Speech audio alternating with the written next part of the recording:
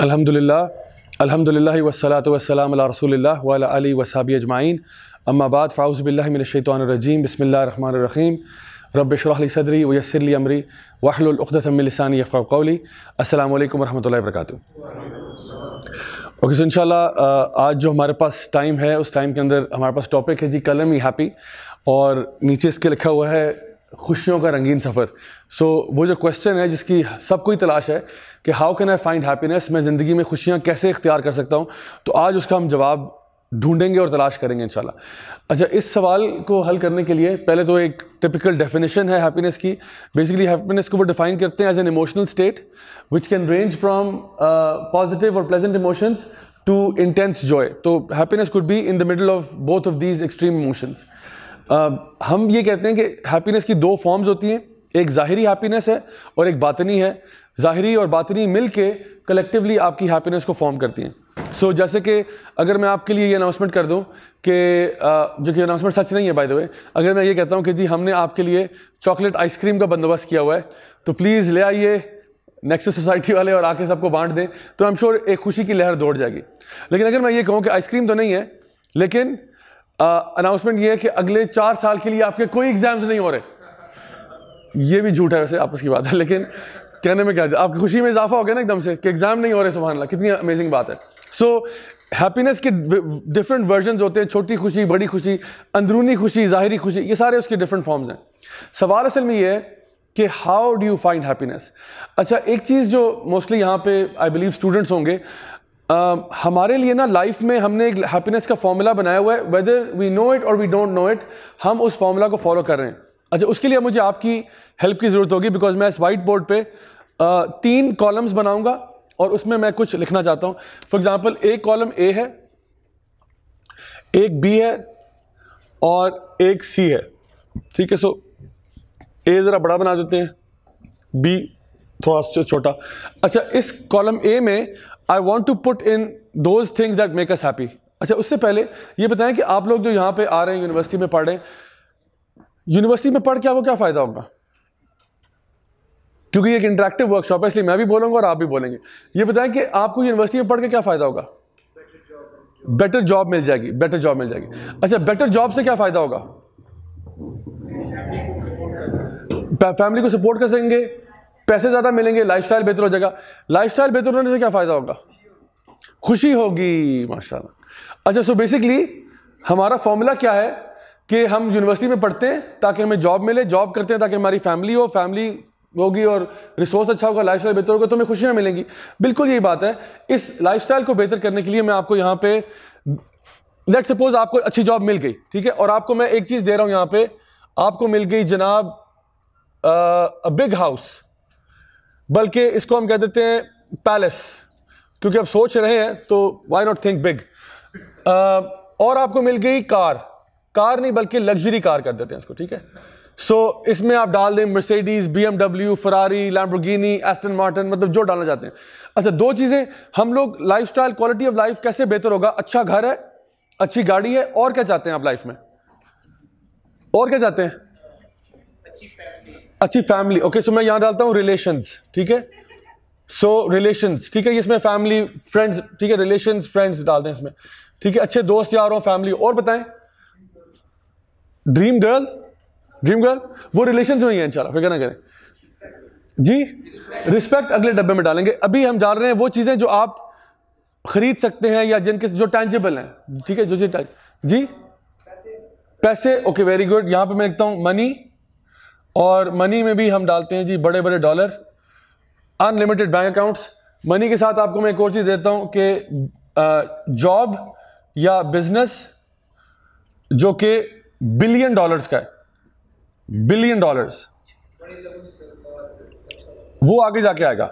यहाँ पे बताएं, इसके बाद और क्या चाहते हैं? पैसों से क्या खरीदेंगे आप? Mobile phone. मैं यहाँ पे डालता हूँ जी टेक एंड गैजेट्स, ठीक है। इसमें आप Xbox भी है, प्ले स्टेशन भी है, लैपटॉप भी है, iPad भी है, आईफोन भी है, जो डालना चाहते हैं आप, हर तरह का गैजेट आपके पास है। और क्या चाहते हैं? ट्रिप्स। अच्छा, ये मैं डालता हूँ यहाँ पे ट्रैवल एंड टूर्स, ठीक है जी। इसके साथ साथ मैं आपको कुछ चीज़ें, प्राइवेट जेट भी दे रहा हूँ आपको, ये ले प्राइवेट जेट और उसके साथ याट भी है, प्राइवेट जेट प्राइवेट याट। और बताएं, क्लोथ्स। अच्छा जी, यहां पे आम कपड़े नहीं, आपको मैं डिजाइनर दे रहा हूं, ठीक है जी, डिजाइनर क्लोथिंग। और बताएं, रियल एस्टेट। चले घर तो आपके पास था, वो इसमें रियल एस्टेट डाल सकते हैं हम लोग, पैलेस है, घर है, जो भी है। और बताएं, anything else to make your life good, peaceful. Bikes, okay, car में, लग्जरी में, यहां बाइक्स भी डाल देते हैं, ये ले। और बताएं, anything else to improve the quality of your life. What about pets? Anybody likes pets here? नहीं? Yes, maybe I am gonna put it there, let's put pets here. जिसको चाहिए वो ले ले, जिसको नहीं चाहिए वो ना ले। किसी को लाइब्रेरी का शौक तो नहीं है, खुदा ना खास्ता? ठीक है, जिसको है मैं डाल देता हूं यहां पे, ठीक है। लाइब्रेरी, प्राइवेट लाइब्रेरी आपकी अपनी, ठीक है। और बताएं जी। अच्छा, शूज, वो क्लोथिंग में शूज भी हैं, ठीक है। कहां गया क्लोथिंग? वो इज क्लोथिंग। और डिजाइनर क्लोथिंग में शूज भी हैं, शूज एंड हैंडबैग्स भी हैं, ठीक है। सो ये डाल देते हैं। आपके लिए मैं यहां ज्वेलरी भी डाल रहा हूं, ज्वेलरी, ठीक है जी, ज्वेलरी। और यहां पे डाल रहा हूं मेकअप स्लैश कॉस्मेटिक्स, वो भी branded. I am not talking about Faiza beauty cream, ठीक है, हाई क्वालिटी की बात हो रही है। अच्छा, so makeup, cosmetics, jewellery, what else? कोई और चीज बताएं, लाइफ को इंप्रूव करना है ना, क्वालिटी ऑफ लाइफ जी। सन ग्लासेस, वॉचेस, तो ये मैं यहाँ पे ज्वेलरी के साथ मैं आपको मैन के लिए एक्सेसरीज डाल देता हूँ, ठीक है। सो एक्सेसरीज भी इसमें आ जाएंगे, उसमें sunglasses, watches, cuff links, ये सारी चीजें। Anything else which is missing from this list जी? वो रिलेशनशिप हो गया, friends and relationships. Anything else? वो आगे आएगा, आगे आएगा जी। Anything else? फ्लाइंग कार, वो प्राइवेट जेट है आपके पास, ठीक है, प्राइवेट जेट है, गाड़ियां लग्जरी है, मसला नहीं है इंशाल्लाह। Anything else? क्या ये लिस्ट अच्छी है? लिस्ट है, मतलब अगर ये लिस्ट हमारे पास थोड़ी देर के लिए इमेजिन करें ये आपको मिल चुकी है, सोचें कितना अमेजिंग फीलिंग है। इमेजिन करें आप यहां से घर वापस जाएं और आप कहें अब्बू अब्बू मैं बड़ा आदमी बन गया, बन गया ना बड़ा आदमी। जाहिर बात है ये सब कुछ मिल गया, तो फिर यहां क्या कर रहे हैं आप अपनी किताबों को फाड़ के फेंक नहीं देंगे कि आग लगा दो किताबों को। अच्छा, बाय द वे, किताबों से याद आया, आपको यहां पे हम लोग ना एजुकेशन, बिकॉज एजुकेशन में भी मैं आपको दे रहा हूं आईवी लीग। आईवी लीग ये क्योंकि इससे भी फर्क पड़ता है। आप अगर कहो ना किसी को कि जी मैं कैम्ब्रिज से पढ़ा हूं, तो एकदम से आपका एक रोब और दबदबा बन जाता है। आपको जी मैं ऑक्सफोर्ड से पढ़ा हूं, I am graduated from that university, so obviously that has a huge role to play in your overall happiness कि जी मेरी क्वालिटी education and so on. So all of this is amazing, this is amazing जी। बताइए जी।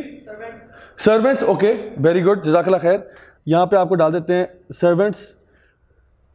अच्छा, servants भी हो गए, ठीक है जी। अच्छा, ये लिस्ट अगर आपके पास आ जाए, इमेजिन करें कि आपके पास जबरदस्त पैलेसेस हैं, आपके पास लग्जरी कार्स खड़ी हुई हैं, आपके फैमिली और रिलेशंस अच्छे हैं, आपके पास बिलियंस ऑफ डॉलर्स है बैंक अकाउंट में, आपका एक जबरदस्त $1 बिलियन बिजनेस है या जॉब है, आपके पास हर तरह का टेक और गैजेट मौजूद है, आप दुनिया भर में ट्रैवल करते हैं, टूर्स पे जाते हैं, प्राइवेट जेट आपका है, प्राइवेट याट आपकी अपनी है, डिजाइनर क्लोथिंग के अलावा आप पहनते कुछ नहीं है, पेट्स आपने रखे हुए हैं, अपनी पर्सनल लाइब्रेरी है, ज्वेलरी आपके पास है या एक्सेसरीज है, मेकअप कॉस्मेटिक्स है, एजुकेशन आईवी लीग है, सर्वेंट्स है, और आखिरी चीज आपके पास हेल्थ एंड फिटनेस, ये भी है। So this is an amazing lifestyle, right? ये अगर किसी के पास है तो वो तो अयाशियां करेगा। ओके, ये आने के बाद आपको बी की तरफ हम मूव करेंगे, सही? So if you have a, this will give you B. इससे मैं आपको स्टार्ट करता हूं, फिर आप बाकी आप बताएंगे।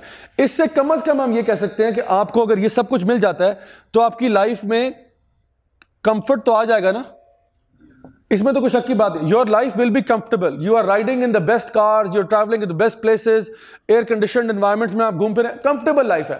कम कॉल मिलेगा, जहां आप जाएंगे लोग आपको जी जी करके बिठाएंगे क्योंकि आपका इतना वो है।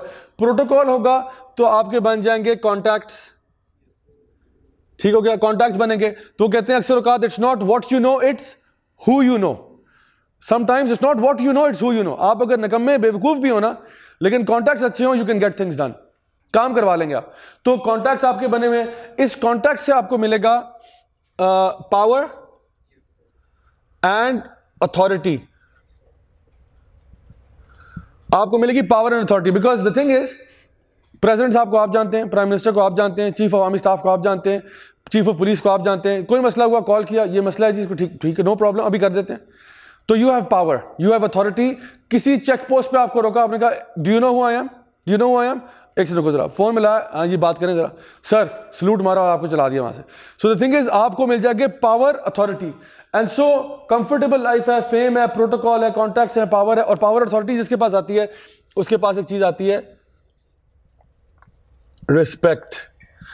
लोग आपकी रिस्पेक्ट करते हैं। मान लें ये बात, एयर यूनिवर्सिटी में एक बंदा अगर साइकिल पे आए, सोहराब पे, फटे हुए कपड़ों में, ठीक है, और उसकी क्या इज्जत है। यही बंदा अगर प्राडो में आए, ब्रांड न्यू 2018 मॉडल की प्राडो में आ रहा है, यही बंदा, जो बेचारा साइकिल पे आ रहा है उसको शायद दूसरा बंदा दिखे ना, लेकिन जो प्राडो में आ रहा है, जैसे ही वो गाड़ी से उतरता है और कहता है हाँ वो मैंने 3 करोड़ का चेक ना, वो जरा कैश करवा देना और पैसे में घर पहुंचा देना, और कहते तो ये बंदा कौन है भाई, इतना बड़ा बंदा, ये ऐसे मतलब करोड़ों की बातें ऐसे कर रहा है जैसे मूंगफलियां खरीद रहा है बाजार से ना, कोई मसला ही नहीं है इसके लिए। तो एकदम से रिस्पेक्ट पैदा हो जाती है, ये क्योंकि हम लोग इस चीज़ों को वैल्यू करते हैं। यहां तक कि इतनी छोटी सी मिसाल देता हूं, आप अपने जेब से, अगर मैं अपनी जेब से अभी आईफोन निकालता हूं, मेरी इज्जत और एहतराम क्या होगा। अगर मैं खुदा ना खास्ता जेब से नोकिया 3310 निकाल लेता हूं तो मेरी इज्जत कहां जाएगी। तो हम लोग लोगों को जज करते हैं based upon their material possessions. अगर एक बंदा अच्छा भला स्पीकर है, अंदर से कोई पुराना सा फोन निकालता है 1000 रुपए वाला या 800 रुपए वाला, कहते हैं सर बस मतलब ये आपकी औकात है, राइट? ऐसे सोचते हैं लोग। We end up thinking like this. So आपको ए मिलेगा, उससे आपको बी मिलेगा, ठीक? अच्छा, A plus B will give you C. जिसके पास ये सब कुछ है, जिसके पास ये सब कुछ है, कह सकते हैं उसकी जिंदगी में खुशियां हैं, ये बंदा रिलैक्स्ड है, ठीक है। So he will have happiness, satisfaction, peace of mind, meaning कोई टेंशन नहीं है ना, जो काम करना चाहे वो कर सकता है, पीस ऑफ माइंड भी है, कोई मसला नहीं, कुछ प्रॉब्लम हुआ कॉल कर दिया, ये कर दिया, हर तरह की आसाइशें हैं, आराम है। So happiness, satisfaction, peace of mind, and he is content, ठीक है। अच्छा, नाउ ये जो फॉर्मूला है इसको मैं जरा यहां ऊपर लिख देता हूं, ठीक है, थोड़ा सा इसको मिटा देते हैं। सो बेसिकली हम कहते हैं कि let me just erase this portion of it, ठीक है। सो बेसिकली हम ये कहते हैं कि A plus B is equal to C, ठीक हो गया। That's the formula. हैप्पीनेस का फॉर्मूला अगर आप पूछ रहे हैं तो वो फॉर्मूला है जो हम लोग जानते हुए या ना जानते हुए अपनी लाइफ में अप्लाई कर रहे हैं। इसीलिए मैंने आपसे शुरू में ही पूछ लिया था कि मुझे बताएं कि आप लोग यहाँ पे क्यों पढ़ रहे हैं, what is the purpose of studying here. आपने कहा हम लोग जॉब चाहते हैं, उससे हमारा क्वालिटी ऑफ लाइफ बेहतर होगा, अच्छी जगह पे होगा, फैमिली होगी, उनको सपोर्ट करेंगे और हमारा लाइफस्टाइल बेहतर हो जाएगा। तो basically what we want from life is A मिल जाए, ए मिलेगा तो उससे बी होगा, ए प्लस बी से क्या होगा, सी मिल जाएगा। सो वेदर और नॉट आज से पहले आपने इसके बारे में कभी सीरियसली सोचा या नहीं सोचा, यकीन करें कि आप लोग दिमाग में यही फॉर्मूला चला रहे थे। दिमाग में आपके बैक ऑफ योर माइंड में, सबकॉन्शियस में यही फॉर्मूला चल रहा था और ये हम लोग बचपन से लेके आज तक इसी पे काम कर रहे हैं कि ए हासिल करो। अच्छा, point is you might not get all of this, जाहिर सी बात है ना, सब तो नहीं मिलेगा आपको, लेकिन हम कहते हैं जितना मिलेगा उतनी लेवल ऑफ हैप्पीनेस भी लाइफ में हो जाएगी।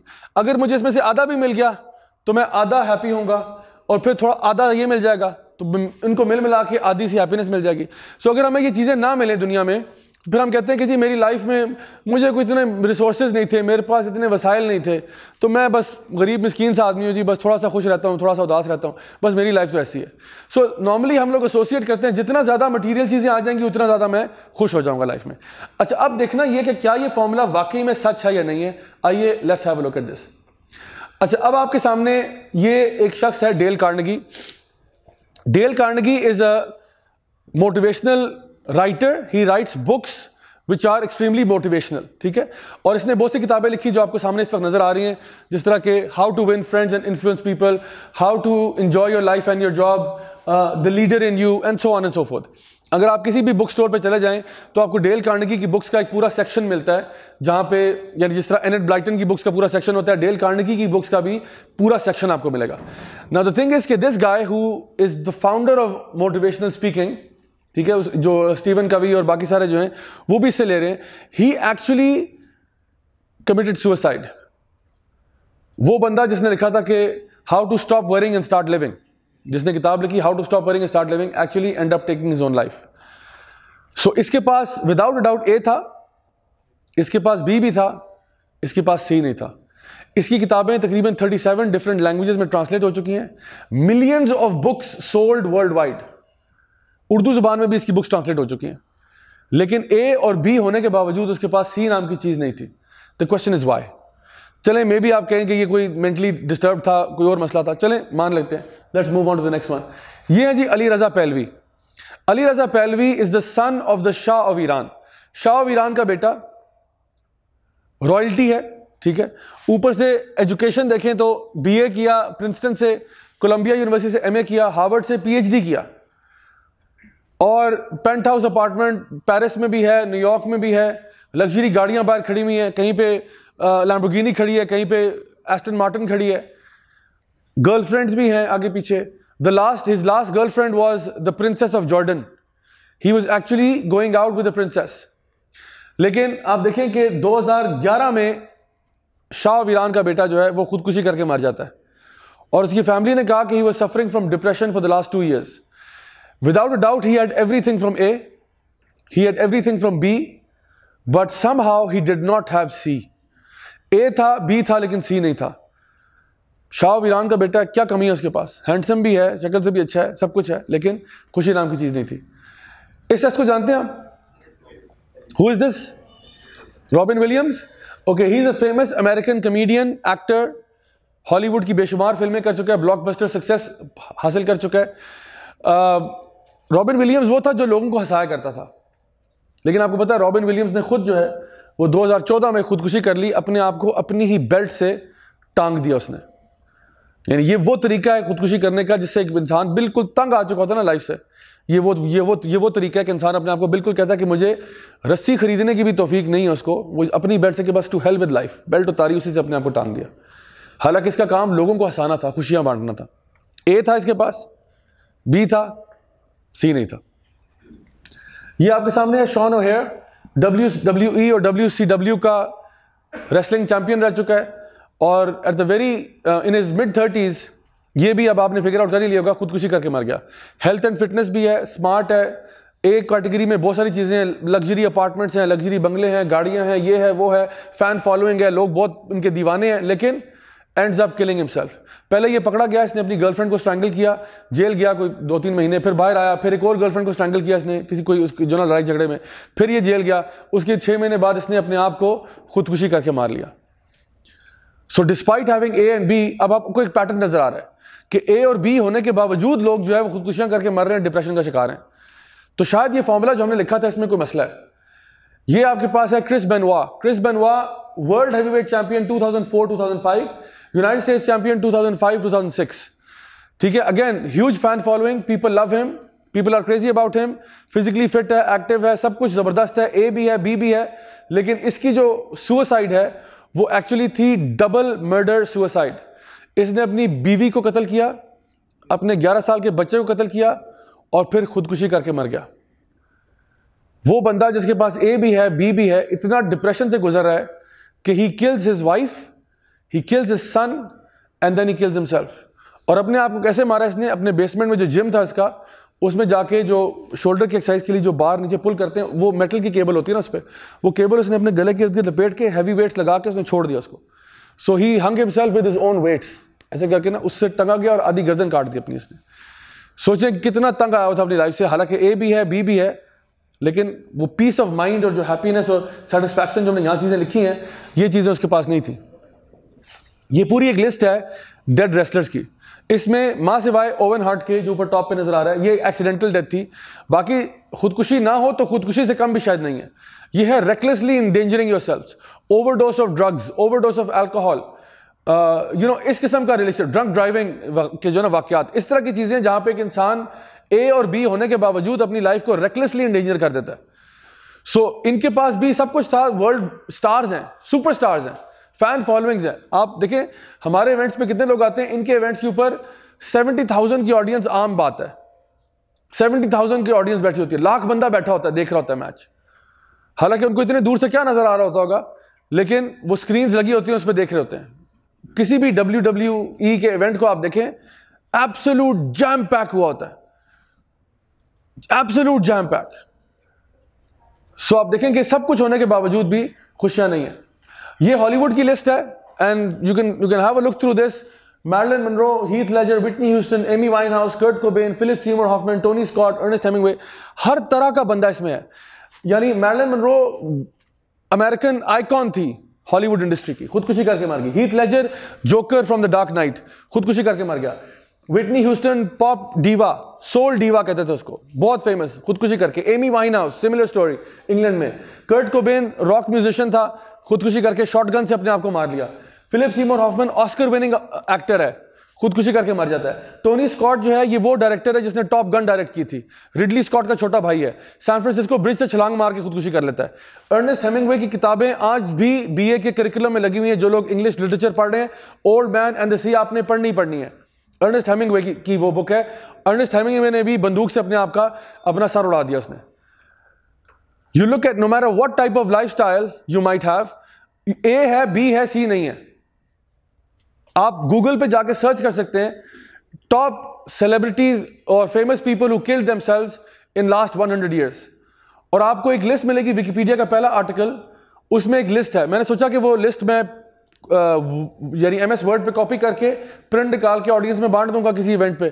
तो जब मैंने वो कॉपी पेस्ट किया तो मैंने कहा 2 पेज होंगे, नाम ही लिखे हुए ना, और क्या इसमें। It ended up being 27 pages of a word document, 27 pages, जिसमें सिर्फ सेलिब्रिटीज के नाम लिखे हुए हैं, कोई और डिटेल नहीं है। नाम लिखे हुए हैं, ऑक्यूपेशन लिखा हुआ है, नाम, occupation. 27 pages of people who have killed themselves in last 100 years. उनके पास सब कुछ था। देखें, अगर एक बंदा, जैसे खबरें आती हैं ना कभी कभार कि खातून ने रावी के पुल से छलांग मार दी बच्चों को लेके भूख की वजह से, ये बात फिर चले समझ में आ जाती है कि बेचारी के पास रिसोर्सेज नहीं थे, खाने को कुछ नहीं था, वो बेचारी मजबूरन उसने खुदकुशी कर दी कि जी इस जिंदगी से तो मौत अच्छी है। लेकिन जिस बंदे के पास सब कुछ है और वो खुदकुशी कर रहा है, ये बहुत ही बड़ा लम्हा फिक्री है हम सब के लिए कि सब कुछ होने के बावजूद इंसान खुदकुशी कैसे कर रहा है। जो लाइफस्टाइल हम चाहते हैं, जिसके पीछे हम भाग रहे हैं, वो फॉर्मूला उनके पास है लेकिन फिर भी खुश नहीं है। तो वजह क्या है? तो असल बात फिर ये है कि how do I find happiness. फिर असल तरीका क्या है हैप्पीनेस फाइंड करने का? अच्छा, ये जो मैं आपको एडवाइस देने जा रहा हूं ना, यकीन करें, this advice is worth $1 billion. This advice is worth $1 billion. आप शायद हो सकता है इवेंट में फ्री आए हो, मुझे नहीं पता नेक्सस पे टिकट था या नहीं था, वल्लाहु आलम। लेकिन मैं आपको बता रहा हूं, ये मुफ्त में आप एडवाइस लेके जा रहे हैं। ये वो एडवाइस है जो आज के top CEOs, professionals, they would die for this advice, कि काश वो ये वर्कशॉप अटेंड कर लेते, वो सुन लेते कि असल तरीका क्या था हैप्पीनेस का। पहले मैं स्टेटमेंट बताऊंगा तरीका क्या है, फिर मैं समझाऊंगा उसको, ठीक है? तो पहले तैयार हो जाए स्टेटमेंट के लिए। स्टेटमेंट क्या है? अल्लाह सुब्हानहू व तआला फरमाते हैं, अला बिज़िक्रिल्लाहि तत्मइन्नुल कुलूब, only in the remembrance of Allah will your hearts ever find rest. कि यकीनन अल्लाह के जिक्र में ही तुम्हारे दिलों को इत्मीनान मिलेगा। इसका क्या मतलब हुआ? यानी कि अल्लाह के जिक्र में इत्मीनान मिलेगा, तो मैं अब क्या करूं? अच्छा, इससे लिए इस सवाल का जवाब देने के लिए सबसे पहले सवाल पूछना पड़ेगा कि मैं कौन हूं और आप कौन हैं? Who are we really? Are we the body or is there something else attached to this body also? इस बॉडी के अलावा भी कुछ है हमारे अंदर? क्या है? रूह है, सोल है। इसकी दलील क्या है कि हमारे अंदर रूह भी है? आपने शायद वो वीडियोस देखे हो उस पे यूट्यूब पे कि एक बंदा जो है वो फुटबॉल खेलते खेलते फील्ड के ऊपर फौत हो गया, देखे होंगे। अच्छा, जो बंदा फुटबॉल खेलते खेलते फौत हो गया, ये वो शख्स है जो कि फिजिकली फिट था, फिजिकली एक्टिव था, लेकिन फौत हो गया। अब इसको आप जितना मर्जी रिवाइव करने की कोशिश करेंगे, रिवाइव तो नहीं होगा। अच्छा, दुनिया में कोई टेक्नोलॉजी खराब हो जाए ना, उसको आप रिपेयर करें, वो ठीक हो जाती है। मेरे अपने जो मामू हैं, उनका हॉबी है उनकी, वो गाड़ियां रिस्टोर करते हैं, पुरानी गाड़ियां। सो उनके पास घर में मेरे ख्याल है कम बेश 30 to 40 गाड़ियां खड़ी हुई हैं। यहाँ इस्लामाबाद में रहते हैं, 30 to 40 गाड़ियां उनके घर में खड़ी हुई हैं। उनका पूरा बेसमेंट जो है वो पार्किंग लॉट है, और वो गाड़ियां जो हैं वो उसमें फोर्ड मॉडल टी भी है 1914 की, उसमें 56 शेवी भी खड़ी हुई है, उसमें 78 की फोर्ड मस्टैंग भी खड़ी हुई है, उसमें रोल्स रॉयस सिल्वर शैडो भी खड़ी हुई है, उनके पास जो ना मर्सिडीज के 60s और 70s के मॉडल्स भी खड़े हुए हैं। तो पुरानी से पुरानी गाड़ी उनके पास खड़ी हुई है, वो गाड़ी का शेल लेते हैं, उसको रिपेयर करते हैं, जहां से उनको पार्ट्स मिलते हैं, चाहे बाहर से या यहां से, वो ओरिजिनल पार्ट्स लगाते हैं, गाड़ी स्टार्ट होती, चल पड़ती है। सो पुरानी से पुरानी गाड़ी जो कि डेड थी, फारिग थी, स्टार्ट करो तो चल पड़ती है। लेकिन जो इंसान फोत हो जाए, उसका आप दिल बदल दें, उसका दिमाग बदल दें, उसका जो है गुर्दा कलेजा बदल दें, वो दोबारा नहीं उठ सकता। जो बंदा दुनिया से रुखसत हो चुका है, वो दोबारा अब चेंज यानी कि उठ नहीं सकता। When the soul has left the body, it's over. So असल में अब आप क्या हैं? असल में आप जिस्म हैं या असल में आप रूह हैं? आपकी हकीकत क्या है? हकीकत आपकी जिस्म है या रूह है? रूह है। इसकी एक और मिसाल है, अगर एक बच्चा देखता है कि उसके फादर की डेथ हो गई है, उसके फादर एक टेबल पे लेटे हुए हैं, वो पूछता है अम्मी अबू को क्या हुआ? तो कहती है बेटा अबू जो है वो अल्लाह को प्यारे हो गए हैं, अबू जो है वो चले गए यहाँ से। तो वो हैरान होता है कि अबू कैसे चले गए, जबकि अबू तो ये पड़े हुए हैं टेबल पे। तो कहती नहीं बेटा, अबू का जो जिस्म है वो तो इधर है, लेकिन असल में जो अबू थे वो तो तुम्हारे वो रूह थे, वो तो चले गए, वो इंतकाल कर गए हैं, वो मुंतकिल हो गए हैं, वो एक स्टेट से दूसरी स्टेट में चले गए, वो ट्रांसफर हो गए। सो ये असल में वो चीज़ है जो कि हमारा रूह है, जो हमारी असल हकीकत है। हम लोग, अल्लाह ताला ने हमें जिस्म दिया, जिस्म के भी कुछ पॉजिटिव्स हैं, कुछ नेगेटिव्स हैं, ठीक है। ये जिस्म, इसकी कुछ वीकनेसेस भी हैं, यानी जब ये बच्चा होता है तो ये वीक होता है, फिर जवानी में ये अपनी स्ट्रेंथ पे होता है, फिर जब ये बुढ़ापे में जाता है तो फिर वीकनेस में आ जाता है। कभी कभार बुढ़ापे में इंसान उतना ही बेचारा डिपेंडेंट हो जाता है जितना बचपन में था, जितना मोहताज वो बचपन में था उतना ही कभी कभार वो बुढ़ापे में हो जाता है। So you go through different stages and that's what the body is. ये बॉडी ऑल्दो वेरी अमेजिंग, इसको चोट लगे तो सेल्फ हील भी कर जाती है खुद, यानी आपकी लेटेस्ट टेक्नोलॉजी में ये फीचर नहीं है। आपके आईफोन स्क्रैच हो जाए, यानी कि आपने 2 महीने साइड पर रखा तो खुद ही ठीक हो जाएगा। गाड़ी आपने टक्कर मार दी कहीं पे, अबू ने कहा कि बेटा ये तुमने क्या किया, गाड़ी तुमने तोड़ दिया। आपने कहा अबू 2-3 महीने खड़ा रहने दे, खुद ही ठीक हो जाएगी। ऐसा नहीं होता। लेकिन हम लोग अगर टूट भी जाएं, रिपेयर हो जाते हैं। मैंने कुछ अर्सा पहले मेरा पाँव टूटा 4 जगह से या 5 जगह से, तो मैं डॉक्टर के पास गया, उन्होंने कहा कि अगर आप इसको कुछ भी ना करें तो आप ठीक हो जाएंगे। मैंने कहा ये कैसे हो सकता है कि टूटी हुई हड्डी जुड़ जाती है? उन्होंने कहा बिल्कुल जुड़ जाती है। उस दिन मुझे आइडिया हुआ कि हम में से सारे जो है ना वो कुछ हद तक वुल्वरीन है। वुल्वरीन को जानते हैं ना, जिन्होंने हंसे और हाँ हाँ किया, आप लोग इस्तगफार के 2 नफल पढ़ेंगे घर जाके। I am just kidding. So Wolverine में हमारे में फर्क यह है कि वो बहुत जल्दी हील कर जाता है, सेकंड्स में हील करता है। हम लोग 2 महीने में कर लेंगे, लेकिन हील तो करते हैं ना भाई। Look at how amazing it is that your body self heals. What an amazing creation this is. So ये बॉडी ऑल्दो अमेजिंग है, इसके कुछ शॉर्टफॉल्स भी हैं, वीकनेस में से गुजरती है। जन्नत में जो अल्लाह सुब्हान ताला आपको बॉडी देंगे वो इस जैसी नहीं होगी। आपकी हाइट कोई 60 फुट लंबे होंगे, 33 ईयर्स आपकी एज होगी, और आप जब अपने आप को देखेंगे ना शीशे में, it will be the most handsome version of you. 6 pack abs हैं, बाइसेप ट्राइसेप बना, आपके क्या कमाल नहीं हो गया?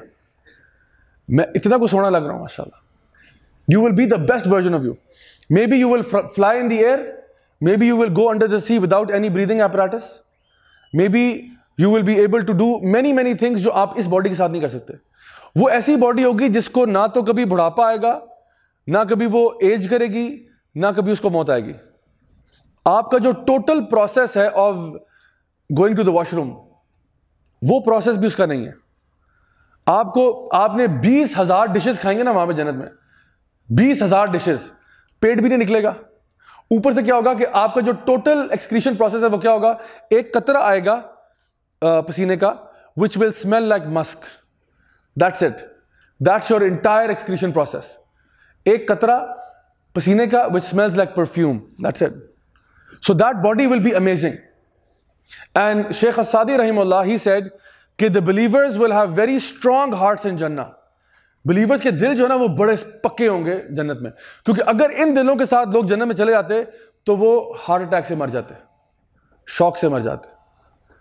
आप इस दिल के साथ जन्नत में जाएंगे, आप फौत हो जाएंगे, बिकॉज आप उस खुशी को एब्जॉर्ब ही नहीं कर पाएंगे जो आपको मिलेगी जब आप देखोगे कि अल्लाह ताला ने कितनी नेमतें आपको दी हैं। So believers will have very strong hearts in जन्नत।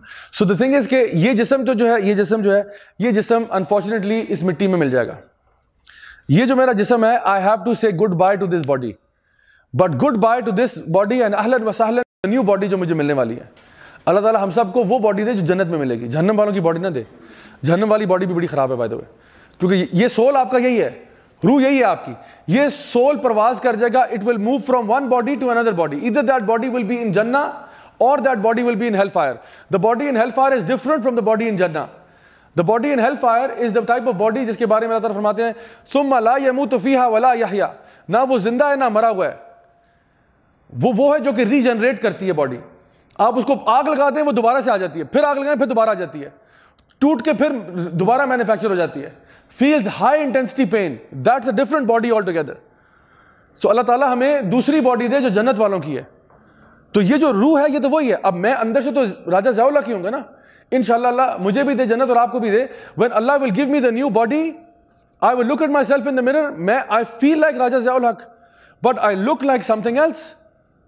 जिस तरह अगर अभी भी मेरा रूह निकाल के किसी और बंदे में डाल दिया जाए तो अंदर से तो मैं राजा ज़िया-उल-हक की हूँ, ऊपर से मैं यार ये मुझे क्या हो गया, मेरी शक्ल ही बदल गई है बिल्कुल, मैं लेकिन अंदर से तो मैं वही हूँ, I am the same guy, I have the same feelings, I have the same emotions, but outer vehicle बदली हुई है, गाड़ी बदल गई है, अंदर तो वही हूं मैं। तो असल में जो आप है ना, आपकी हकीकत क्या है, आपकी रूह है। अच्छा याद रखें कि आपकी बॉडी और सोल दोनों की रिक्वायरमेंट्स है। बॉडी चूंकि मिट्टी से बनी है, इसकी सारी रिक्वायरमेंट्स मिट्टी से आती हैं, और सोल चूंकि अल्लाह के हुक्म से है, इसीलिए उसकी जो भी रिक्वायरमेंट्स है वो अल्लाह की तरफ से ही है। बॉडी मिट्टी से बनी, इसकी हर नीड मिट्टी से है। इस पूरे ऑडिटोरियम में आप देख लें, सब चीजें मिट्टी से बनी हुई हैं। चैलेंज है, हर चीज मिट्टी से बनी हुई है। ये लकड़ी जो है, ये फ्लोर जो आप देख रहे हैं बड़ा अच्छा फ्लोर है, ये लकड़ी कहां से आती है, मिट्टी से आती है। जो कुछ आप खाते पीते हैं वो कहां से आता है, मिट्टी से आता है। आपके जो रिलेशन है और फैमिली है वो कहां से आई है, मिट्टी से। जो प्लास्टिक आप देख रहे हैं यहां पे लगा हुआ, वो प्रोजेक्टर का जो for example, plastic is a byproduct of petroleum. Petroleum कहां से आता है, मिट्टी से। लोहा कहां से आता है, एक्सट्रैक्ट होता है, एक्सट्रैक्शन की जाती है मिट्टी से। सो जो कुछ भी है सब कुछ मिट्टी का है। और मिट्टी क्या चीज है, हमेशा रहने वाली है, खत्म होने वाली है, खत्म होने वाली है। कुल्लु मन अलैहा फान वयब्का वजहु रब्बिका ज़ुल जलाली वल इकराम। तो मुझे बताएंगे जो कैटेगरी ए में आपने चीजें देखी थी, दिस इज ऑल डस्ट, ये सब मिट्टी है। क्या आप वाकई समझते हैं कि आपको मिट्टी खुश कर सकती है? Something that is temporary can give you ultimate happiness? That's impossible, that can never be. आप अपने आप को ठूस ठूस के मर जाएं, you will never be able to satisfy yourself. The prophet सल्लल्लाहु अलैहि वसल्लम said, if you give the son of Adam a valley of gold or a mountain of gold, he will desire another one. आप उसको सोने का पहाड़ दे दें, वो कहेगा और दो मुझे, बिकॉज मिट्टी आपका पेट नहीं भर सकती। आप सल्लल्लाहु अलैहि वसल्लम ने फरमाया, nothing will fill the stomach of man except the dust from the grave.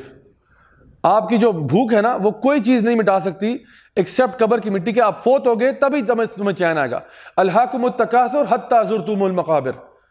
तुम लोग लड़ते रहोगे, आपस में कंपटीशन करते रहोगे, जब तक तुम कब्रों में नहीं उतर जाते तब तक तुम इस दौड़ में लगे रहोगे, हालांकि तुम्हें पता ही नहीं असल में हैप्पीनेस कहां थी।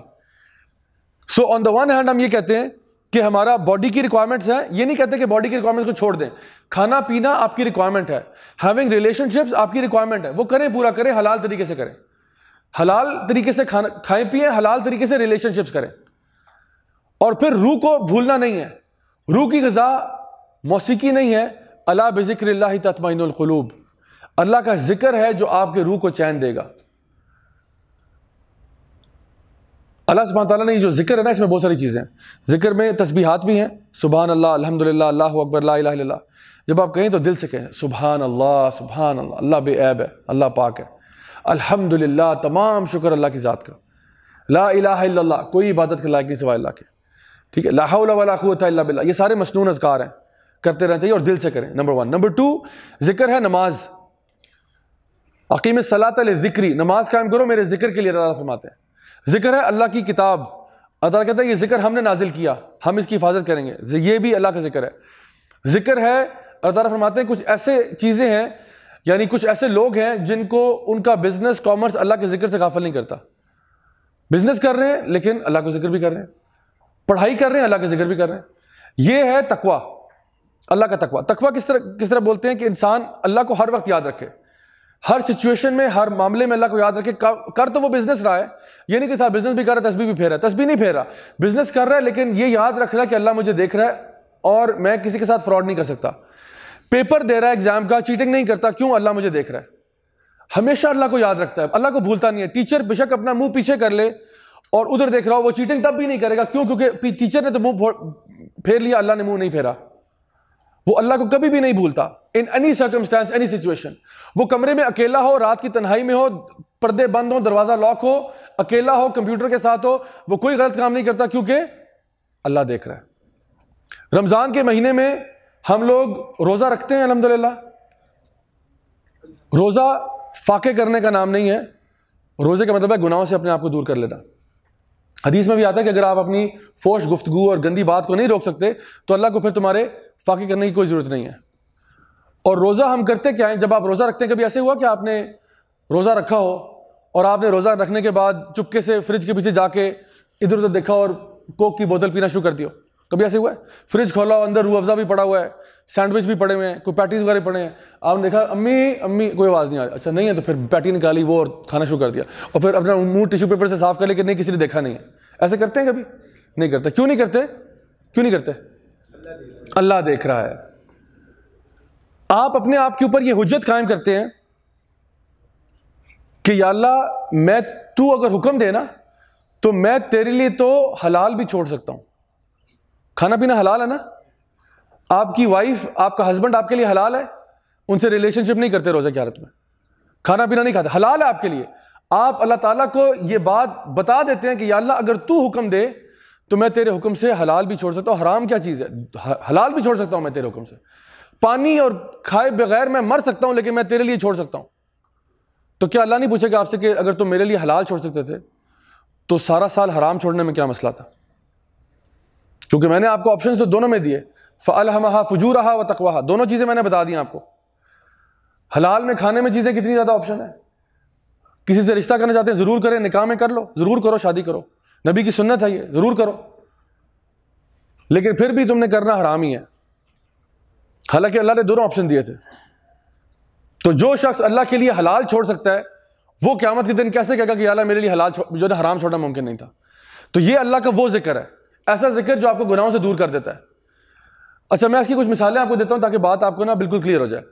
देखें, असल में हमारी नीड कुछ और होती है, हम उसकी ट्रीटमेंट कुछ और करते हैं। हमारा दिल जो है ना, हमारा सोल, वो अल्लाह से राब्ता करना चाहता है, वो अल्लाह से बात करना चाहता है, अल्लाह का जिक्र करना चाहता है, लेकिन हम उसको करते हैं गलत चीज़ों पे फीड। हम उसको फीड करते हैं जी, वो आजकल कहते हैं जी रिटेल थेरेपी। रिटेल थेरेपी क्या होती है कि अगर आपको टेंशन है, डिप्रेशन है, आप क्या करें, आप शॉपिंग करें जाके, shop till you drop. Shopping करेंगे तो क्या होगा, दिल हल्का हो जाएगा, दिल बहल जाएगा और आप जो है वो यानी बिल्कुल रिलैक्स हो जाएंगे। अच्छा, एक खातून की अगर डिवोर्स हो गई है, आप उसको रिटेल थेरेपी के लिए भेज दें, आपके जाओ बेटा सेंटोरस मॉल जाओ, जाके शॉपिंग करो, ठीक हो जाओगी। शॉपिंग में 2 घंटे की, क्या ठीक हो जाएगी उसके बाद? प्रॉब्लम तो वही है। कहते हैं अगर आपका ब्रेकअप हुआ है ना किसी के साथ तो आपको चॉकलेट आइसक्रीम खानी चाहिए। सुना आपने ये पहले? अगर आपका ब्रेकअप हुआ है किसी से, चॉकलेट आइसक्रीम खाएं। मैं आपको खुदा की कसम खा कहता हूं, आप 3 टन चॉकलेट आइसक्रीम भी खा लेना, ब्रेकअप का दर्द नहीं निकलेगा उससे। 3 टन चॉकलेट आइसक्रीम आप खा लें, बल्कि इसके एंड में आप और मोटे हो जाएंगे और आपको डिप्रेशन शुरू हो जाएगी कि अब तो ब्रेकअप भी हुआ है ना, ऑल्सो गेन्ड लाइक 200 पाउंड्स। ठीक है, so the point is that's not the solution, the solution is somewhere else. हम लोग मर्ज को ट्रीट करने के बजाय सिम्टम्स को ट्रीट करने की कोशिश करते हैं। एक होता है मर्ज, जो असल प्रॉब्लम है, हम उसको छोड़ के ऊपर से सुर्खी पाउडर लगाना चाहते हैं। एक बच्चा है जो कि कंप्लेन कर रहा है कि उसको बुखार हो रहा है, बार बार कंप्लेन कर रहा है अपनी मदर के आगे। मदर कहती है बेटा 2 गोली पैराडोल खा लो, ठीक हो जाता है। फिर अगले दिन आता है मामा बुखार हो गया, फिर 2 गोली पैराडोल, फिर ठीक होता है। फिर अगले दिन आता है मामा बुखार हो गया, 2 गोली पैराडोल। ये चलता रहेगा महीनों महीनों। प्रॉब्लम क्या है?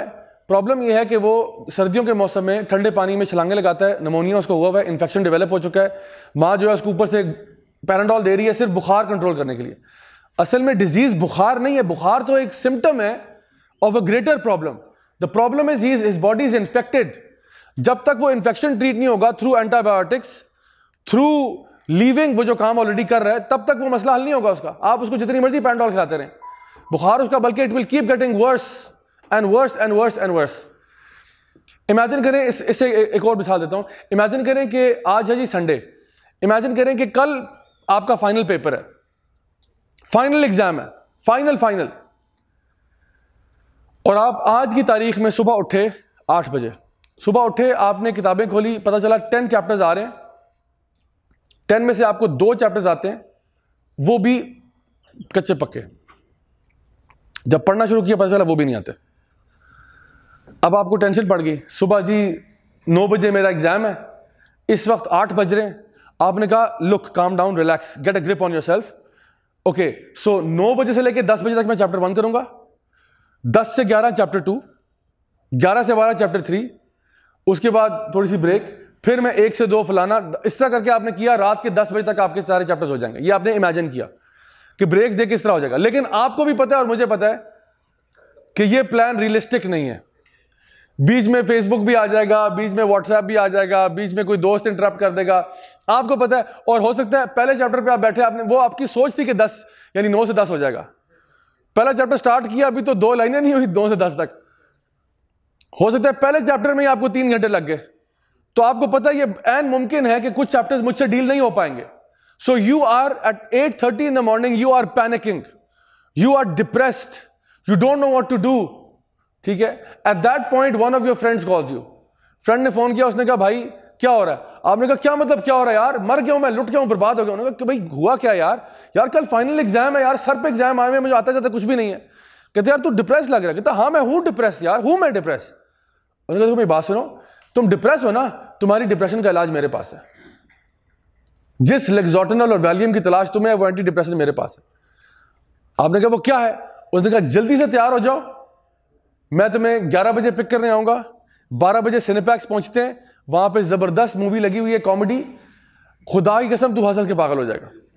भाई बात, आपने कहा क्या मूवी देखो? मैं कहा भाई बात, तू डिप्रेस है ना, डिप्रेशन है ना तुझे, खुदा की कसम तेरी डिप्रेशन दूर कर दूंगा, यू विल बिकम हैप्पी। आपने कहा रियली यार, आर यू श्योर? उसने कहा यार मैं तो कसम खा रहा हूं तो ठीक हो जाएगा। आपने कहा चल ठीक है यार मैं तैयार होता हूं। फिर आपने नाश्ता नुश्ता किया, आराम से चिल होके, कपड़े शपड़े पहने, सेट हो गए। 11 बजे उसने आपको पिक किया, 12 बजे आप सिनेपैक्स पहुंचे हुए थे, वहां पे आपने मूवी देखने के लिए गए। 3 घंटे की फिल्म थी, हंस हंस के पागल हो गए। 12 से 1, 2 और 3 हंस हंस के आप पागल हो गए। Big capital letters LOL। ठीक है, बड़ा मजा आया। अच्छा अब आप सिनेमा में से हंसते हंसते बाहर निकल रहे, हाथ में पॉपकॉर्न का अपने पैकेट उठाया हुआ है, साथ कोक का कैन पकड़ा हुआ है, एंड यू कमिंग आउट, हा हा हा। अभी आपने सिनेमा से बाहर कदम रखा, एकदम से ख्याल क्या आया? कल तो पेपर है। आप बताएं टेंशन कहां है आपकी? कम हो गई है पहले से, ज्यादा हो गई है, मजीद हो गई है सुभान अल्लाह। हालांकि अभी आप एंटी डिप्रेशन खा के आ रहे हैं। ये 3 घंटे का एंटी डिप्रेसेंट आपने इंटरवैस्कुलर लगवाया हुआ था, ठीक है ना, आपने अपने ब्लड स्ट्रीम के अंदर एंटी डिप्रेशन लगाया हुआ था पिछले 3 घंटे से। लेकिन ये अजीब बात है कि आप बाहर आ रहे हैं, आप और टेंस हो रहे हैं। चले इतनी देर में एक और दोस्त का फोन आया, उसने कहा कहां हो तुम लोग? आपने कहा यार मरवा दिया इसने मुझे। उसने कहा क्या हुआ यार? आपने कहा भाई पिछले 3 घंटे से, ठीक है बड़ी अच्छी फिल्म थी, बड़ा हंसी मजाक हुआ, लेकिन यार कल मेरा पर्चा और अभी 3 बज रहे हैं दोपहर के। उसने कहा भाई कहीं नहीं जाना, तू डिप्रेस है ना, तेरी डिप्रेशन मैं दूर करता हूँ, छोड़ इसको तू छोड़, मैं दूर करता हूँ। कहता यहीं से 7 मैकडॉनल्ड्स वहां घुस जाओ अंदर, वहां पे हम मिलके हैप्पी मील खाते हैं। Surely a happy meal will make you happy. कहता है मिल्क शेक भी ऑर्डर कर, अभी मैं 2 दोस्तों को और लेके आ रहा हूँ, वो पुराने तेरे दोस्त हैं, तो यार पुराने किस्से याद करते हैं, ये तो बड़ा शरारती था ये था। आपने कहा यार seriously are you sure this will make me happy? आपने कहा यार happy meal is known for to be happy meal for a reason. तो ही कम्स ओवर देयर, वो भी आ गया, आप भी बैठ गए। अब आप वहां पे हैप्पी मील भी खा रहे हैं, मिल्क शेक भी पी रहे हैं, बड़ा मजा आ रहा है। दोस्त आ गए, बचपन के किस्से कहानियां खुल गए, वो जो हमें तुम्हें करार था, तुम्हें याद हो कि ना याद हो, मुझे सब याद है, जरा जरा तुम्हें याद हो कि ना याद हो, ठीक है। तो वो किस्से भी खोले आपने, बड़ा मजा आया। अच्छा 2 घंटे वहां पे आप एंजॉय करते रहे, बड़ा मजा आया वाकई में। It was an amazing evening. Now you are stepping outside of McDonald's. क्या ख्याल है? 5 बज रहे हैं शाम के, क्या ख्याल है? सुबह मेरा पेपर है 9 बजे, टेंशन कम होगी ज्यादा होगी? अच्छा ये वाली टेंशन ज्यादा है, वो जब सिनेमा से बाहर निकले तब ज्यादा थी, ये ज्यादा होगी ना। हालांकि ये भी दूसरा एंटी डिप्रेशन खाया आपने। You just since morning you have taken 2 anti depressants, yet you are far more depressed than you were in the morning. And फिर एक और दोस्त का फोन आ गया, क्योंकि आपके दोस्त हैं इस तरह के सारे। एक और दोस्त का फोन आया, उसने कहा क्या मसला है? आपने सारी कहानी सुनाई कि जी मैं मर गया, लुट गया, बर्बाद हो गया। उसने कहा भाई अल्टीमेट सोल्यूशन चाहता है तो वो मेरे पास है। कहता है उधर ही रुको, मैं तुम्हें पिक करता हूं, हम जाएंगे सेंटोरस, वहां से करेंगे शॉपिंग, हम डिफरेंट कपड़े शपड़े खरीदेंगे, शॉपिंग भी करेंगे, कॉफी शॉप में बैठ के कॉफी शॉफी पियेंगे, गप्पे लगाएंगे, बेफिक्र हो जा तू। आपने कहा सीरियसली? उसने कहा यार कंप्लीटली मेरे पे एतबार कर, तुझे खुश कर दूंगा। आप चले गए जी सेंटोरस, गए शॉपिंग शॉपिंग भी की, घूमे फिरे, ये वो, आगे पीछे फूड कोर्ट चले गए, उसके बाद कॉफी शॉफी पी आपने। अब रात के 11 बजे आप घर दाखिल हो रहे हैं,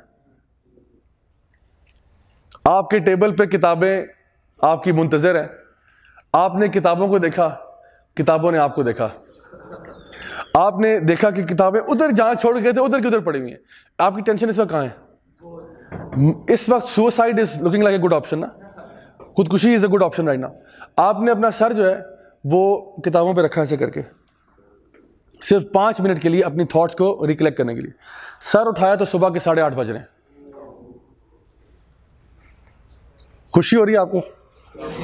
बहुत खुशी हो रही है माशाल्लाह। हालांकि पूरा दिन कल आप क्या करते रहते? एंटी डिप्रेशन खाते रहते, एंटी डिप्रेशन।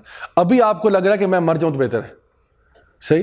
क्योंकि प्रॉब्लम क्या था? असल प्रॉब्लम था आपने अपने आप को डेवलप करना था, एजुकेट करना था, वो आपने नहीं किया। आप सुर्खी पाउडर लगाते रहे, आप अपने आप को बहलाते, दिल बहलाते रहे। ये माँ बाप भी करते हैं बच्चों के साथ। बच्चा कुछ मांग रहा होता है ना कि मामा मुझे दे दे, मामा कहते तो उसको छोड़ो, ये देखो बेटा क्या है, ये देखो, ये देखो, देखो देखो, और वो कहते हाँ बच्चा चुप हो जाता है। फिर थोड़ी देर बाद उसको ख्याल आता है मैं मांग तो कुछ और रहा था, फिर वो कहता है रो पड़ता है, कहते अच्छा बेटा ये देखो क्या है, ये देखो इसमें से लाइट जलती है, देखो नजर आ रहा है बेटा, देखो लाइट लाइट, फिर वो चीज मान जाता है। तो हम भी ना अपने आप को डिस्ट्रैक्ट कर देते हैं। अल्लाह सुब्हानहू व तआला कहते हैं अला बिज़िक्रिल्लाहि तत्मइन्नुल कुलूब, तुम्हारा दिल अल्लाह के लिए रो रहा है, अल्लाह से कनेक्ट करना चाहता है, अल्लाह से बात करना चाहता है। अल्लाह ताला ने हमसे वादा लिया था अलस्तु बिरब्बिकुम, हमने कहा कालू बला शहीदना, क्या अल्लाह ने कहा मैं तुम्हारा रब नहीं हूं? हमने कहा या अल्लाह तू है, हम गवाही देते हैं। हमने ये वादा किया और फिर हम भूल गए। हम इंसान है, निसियान से निकले, भूल जाने वाले। तो जब भी हम अल्लाह को याद करते हैं ना तो हमारे अंदर वो इत्मीनान पैदा हो जाता है, हमारे अंदर इत्मीनान पैदा होता है। My dear brothers and sisters, remember के हैप्पीनेस और फन में फर्क है। हैप्पीनेस और फन में फर्क है। हमने आज समझा कि फन ही हैप्पीनेस है। हैप्पीनेस का मतलब है that internal state of peace, जब आप कहते हो अल्हम्दुलिल्लाह, you are relaxed completely, because आपका एक रिलेशनशिप है अल्लाह के साथ। मुझे बताएं, एक खातून की डिवोर्स हुई है, बहुत बैड ब्रेकअप हुआ है, आप उनको रोलर कोस्टर पे चढ़ा दें, one of the most fun roller coasters in the world, और वो रोलर कोस्टर पे बैठी और वो कहे वो इधर जा रहे हैं उधर, वो अच्छा रोलर कोस्टर से उतरेंगे तो क्या होगा? डिवोर्स का मसला खत्म हो गया। There is a difference between fun and happiness. Fun is something else, fun is entertainment, happiness is something completely different. Happiness का मतलब है something that internally makes you happy. Allah सुब्हानहू व तआला कहते हैं अला बिज़िक्रिल्लाहि तत्मइन्नुल कुलूब, तुम्हें दिल में इत्मीनान मिलेगा ही नहीं जब तक तुम अल्लाह के जिक्र में इन्वॉल्व नहीं होते। तो अंदर से हम सब चाह रहे होते हैं अल्लाह के साथ कनेक्ट करना, लेकिन हम ना अपने आप को बहलाते हैं, चलो खाना खा लो, चलो कपड़े पहन लो, चलो फलां कर लो, चलो गेम्स खेल लो, लेकिन आपका दिल रोता रहेगा जब तक आप अल्लाह से कनेक्ट नहीं करते, जब तक आप उस जायनमाज पे बैठते नहीं हैं, नमाज नहीं पढ़ते, अल्लाह से बात नहीं करते कि अल्लाह मैं गुनाहगार आदमी हूँ, मुझसे बहुत गलतियाँ हुई हैं, कोताहियाँ हुई हैं, या अल्लाह तू बहुत माफ़ करने वाला है, तू बहुत रहमान है, रहीम है, गफूर है, गफ़ार है, ज़ुल जलाली वल इकराम है। या अल्लाह मेरी गलतियों को माफ़ फरमा। या अल्लाह मुझे मालूम है कि तू मेरी माँ से ज़्यादा मुझसे प्यार करता है। या अल्लाह मेरी हालात को बेहतर कर दे। या अल्लाह मेरे दिल में इत्मीनान दाखिल कर दे। या अल्लाह मुझे अपने नेक बंदों में शामिल कर दे। या अल्लाह मेरे सगीरा कबीरा को माफ़ फरमा दे। या अल्लाह मुझे दुनिया में भी खैर दे दे, आखिरत में खैर दे दे। ये जब तक रिलेशनशिप आपका अल्लाह से नहीं होगा ना, भूल जाएं कि खुशियाँ लाइफ में आ सकती हैं।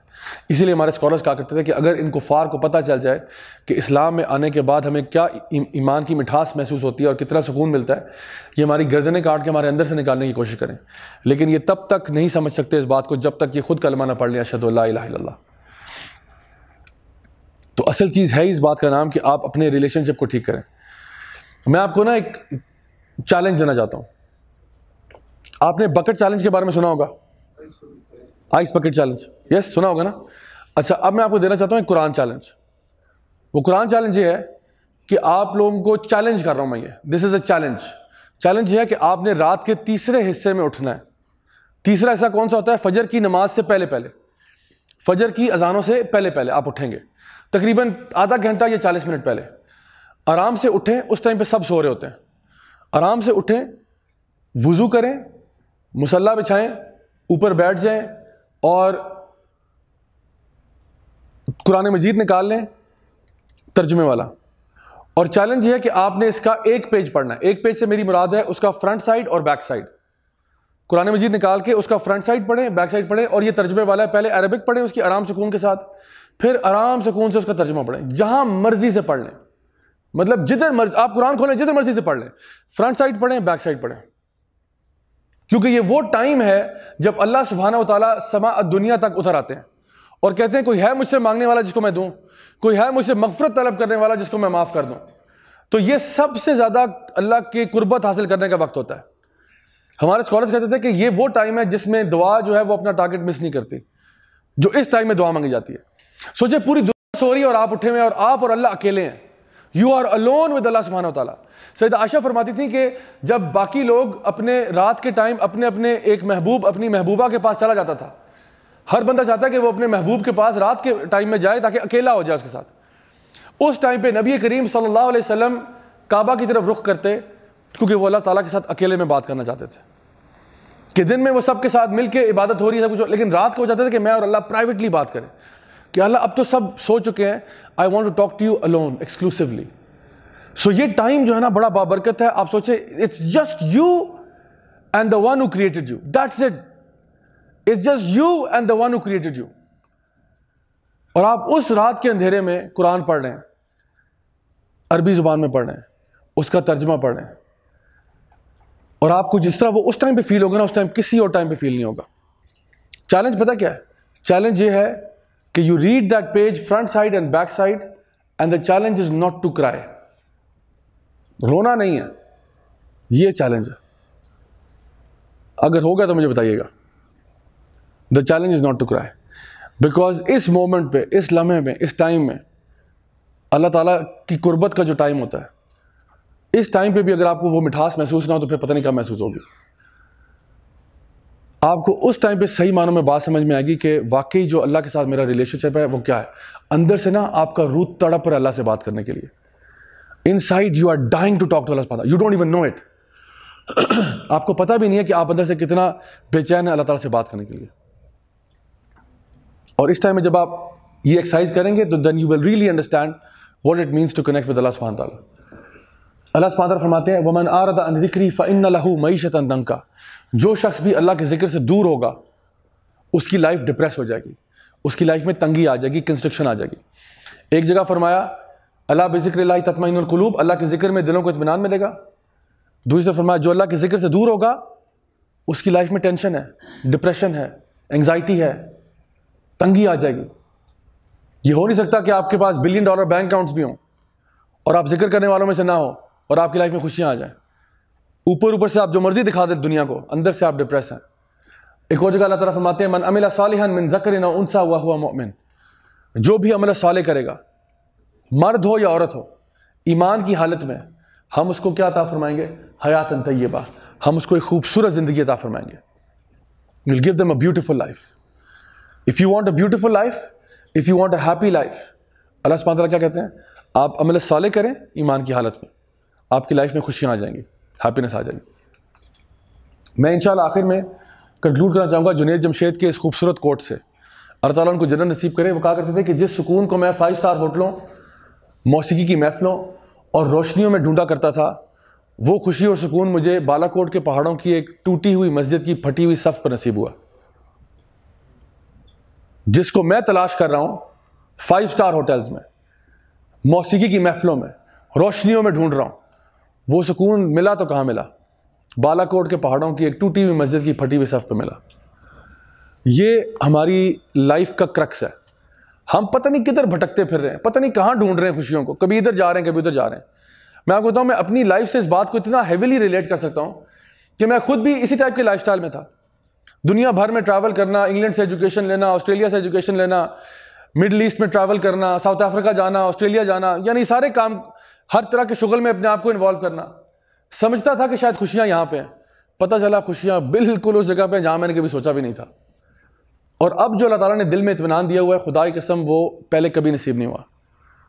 मुझे कोई आज भी कहे ना कि जी वापस चले जाएं उस लाइफस्टाइल में, मैं मौत को पसंद करूँगा than to go back to that lifestyle.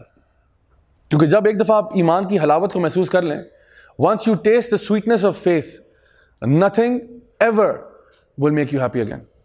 आपको लगता है बाकी सब ड्रामा ही है। इसका ये मतलब नहीं कि आप दुनिया को एंजॉय ना करें। You can have wealth and be happy and you can have no wealth and be happy. सैयदना उस्मान बिन अफ़्फ़ान भी थे ना, बहुत मालदार थे। अब्दुर्रहमान बिन औफ भी थे, बहुत मालदार थे। लेकिन दूसरी तरफ सैयदना बिलाल भी थे, पैसे नहीं थे। सैयदना अबू हुरैरा भी थे रज़ियल्लाहु अन्हु, पैसे नहीं थे। ठीक है, लेकिन हैप्पीनेस का ताल्लुक वेल्थ से नहीं है। You can be wealthy and be happy, you can have no wealth and still be happy. So सैयदना उस्मान इब्न अफ़्फ़ान में और हमारे में क्या फ़र्क है? माल उनके पास बेतहाशा था उनके हाथों में, दिल में नहीं था। हमारा उल्टा हिसाब है, हमारे हाथ में एक टका ना हो, दिल में माल ही माल है।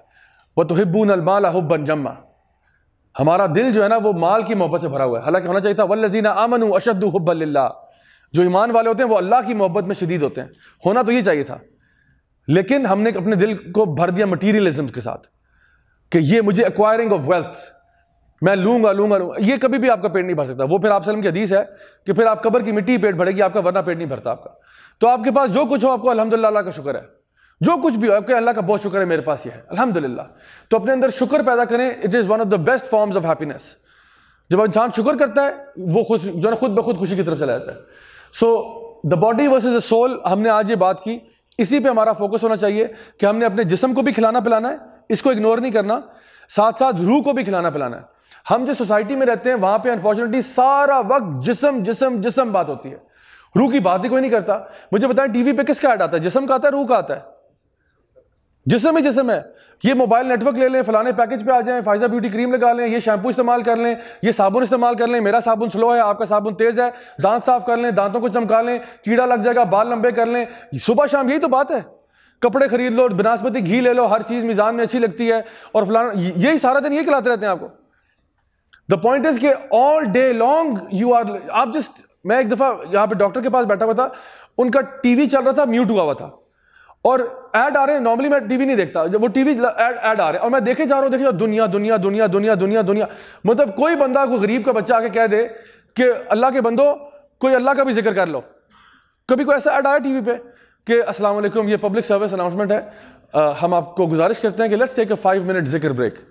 तो सारे जो हैं वो थोड़ी देर के लिए जिक्र करें, सुभान अल्लाह, अल्हम्दुलिल्लाह, अल्लाह अकबर, और सब 5 मिनट लेके थोड़ा सा अलग से दुआ कर लें, अल्लाह हमारे गुनाहों को माफ कर दे। कोई ऐसा ऐड नहीं आता। हर वक्त दुनिया, आप यहां से लें, टीवी को छोड़ें, यहां से बाहर निकलें, आप अपनी यूनिवर्सिटी से बाहर निकलें, हर पोल के ऊपर खंबे पे किसका ऐड है? दुनिया का है, आखिरत का है? दुनिया का है। ये फलानी लॉन ले लें, फलाना प्रिंट पहन लें, फलाना पैकेज ले लें, फलाना नेटवर्क पे आ जाए, यही है सब कुछ। इट्स ऑल दुनिया दुनिया दुनिया। हम एक सोसाइटी बन चुके हैं which is obsessed with materialism. ये जो सारा मैंने एक कैटेगरी बताई ना, सुबह शाम ये एडवर्टाइज होता रहता है, सुबह शाम ये, nobody talks about anything else. That's not where happiness is. You can have this and be happy, you can have none of this and still be happy. बुरी दुनिया में ऐसे बच्चे हैं जो कि बेचारे बड़े गरीब हैं, क्या वो हंसते नहीं है कभी? You can find pictures online of people who are starving but they are smiling. Happiness का ताल्लुक मटीरियल से नहीं है। मटीरियल आपकी लाइफ में कंफर्ट दे सकता है, बट जो रियल पीस है वो नहीं है। मैं यहां पे लोगों को जानता हूं जो कि लग्जरी गाड़ियां खड़ी हुई हैं उनके पास, लेकिन उनसे पूछे तो वो डिप्रेस्ड है कि जी हम अपनी लाइफ से तंग आ चुके हैं। दूसरी तरफ मैं ऐसे लोगों को भी जानता हूं जो वैसे तो बहुत गरीब हैं, लेकिन उनसे पूछे कि जी बाबा जी कैसे हैं आप? अल्हम्दुलिल्लाह अल्हम्दुलिल्लाह। ये वो बाबा जी हैं जो मेरे साथ मस्जिद में नमाज पढ़ते हैं।